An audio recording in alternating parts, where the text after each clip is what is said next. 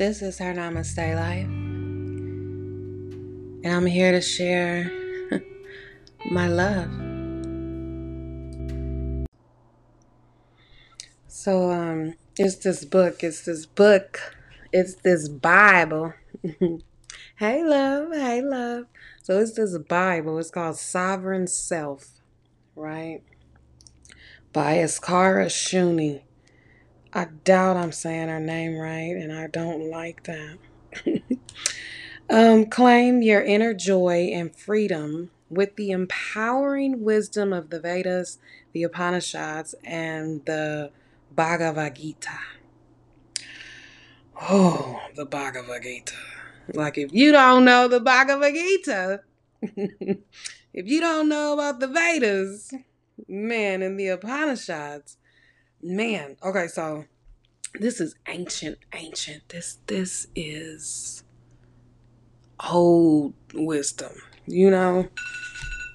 that old goodness. Okay, so I've read this book, and she's coming out with another. I pre-ordered it. I get it. It's certain people that get a rise out of me. This one, that's Cara. I don't. And I've listened to her say her name, but when people have like a strong accent, you still don't know. Anyway, so I read this book and I write the dates in the top, corner of the book every time I read it. So I read it February 23rd, 2021 for the first time. Now I read it again, 7/27/21.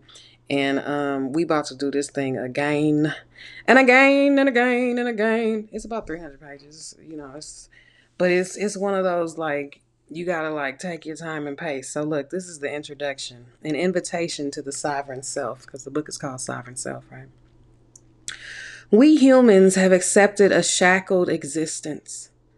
Many of us feel our life is simply a jail sentence. We disappoint ourselves. We don't necessarily even like ourselves. We go about life imprisoned in our false beliefs, confirming our imagined personal limitations. We beg for freedom, recognition, and love from others, forgetting that our happiness, acceptance, and worth are up to us, that we are achieved through an inward journey towards the self, never outward. We don't recognize the truth that we are the ruler of our own lives, in full command of our own experience. Absolute authority over your inner world is your spiritual birthright. This book will give you the tools to reclaim a sovereign life. No matter what set of limitations and restrictions you currently face, self-imposed or societally imposed, they will fall away. Your mind will become fearless, bold, unassailable. You will begin leading a powerful and unbound life from within. You will greet your same old life as if you were meeting it for the first time. The enlightened wisdom contained therein will help unshackle your mind from any false or disempowering beliefs that are holding you back. You will begin to enjoy freedom from fear, freedom from wants, and freedom to reinvent yourself, rewrite your destiny, and lead your life the way you have always wanted to lead it. You will awaken to the secret spiritual dimension hidden inside of you, self, with a capital S. Let me tell y'all. Let me.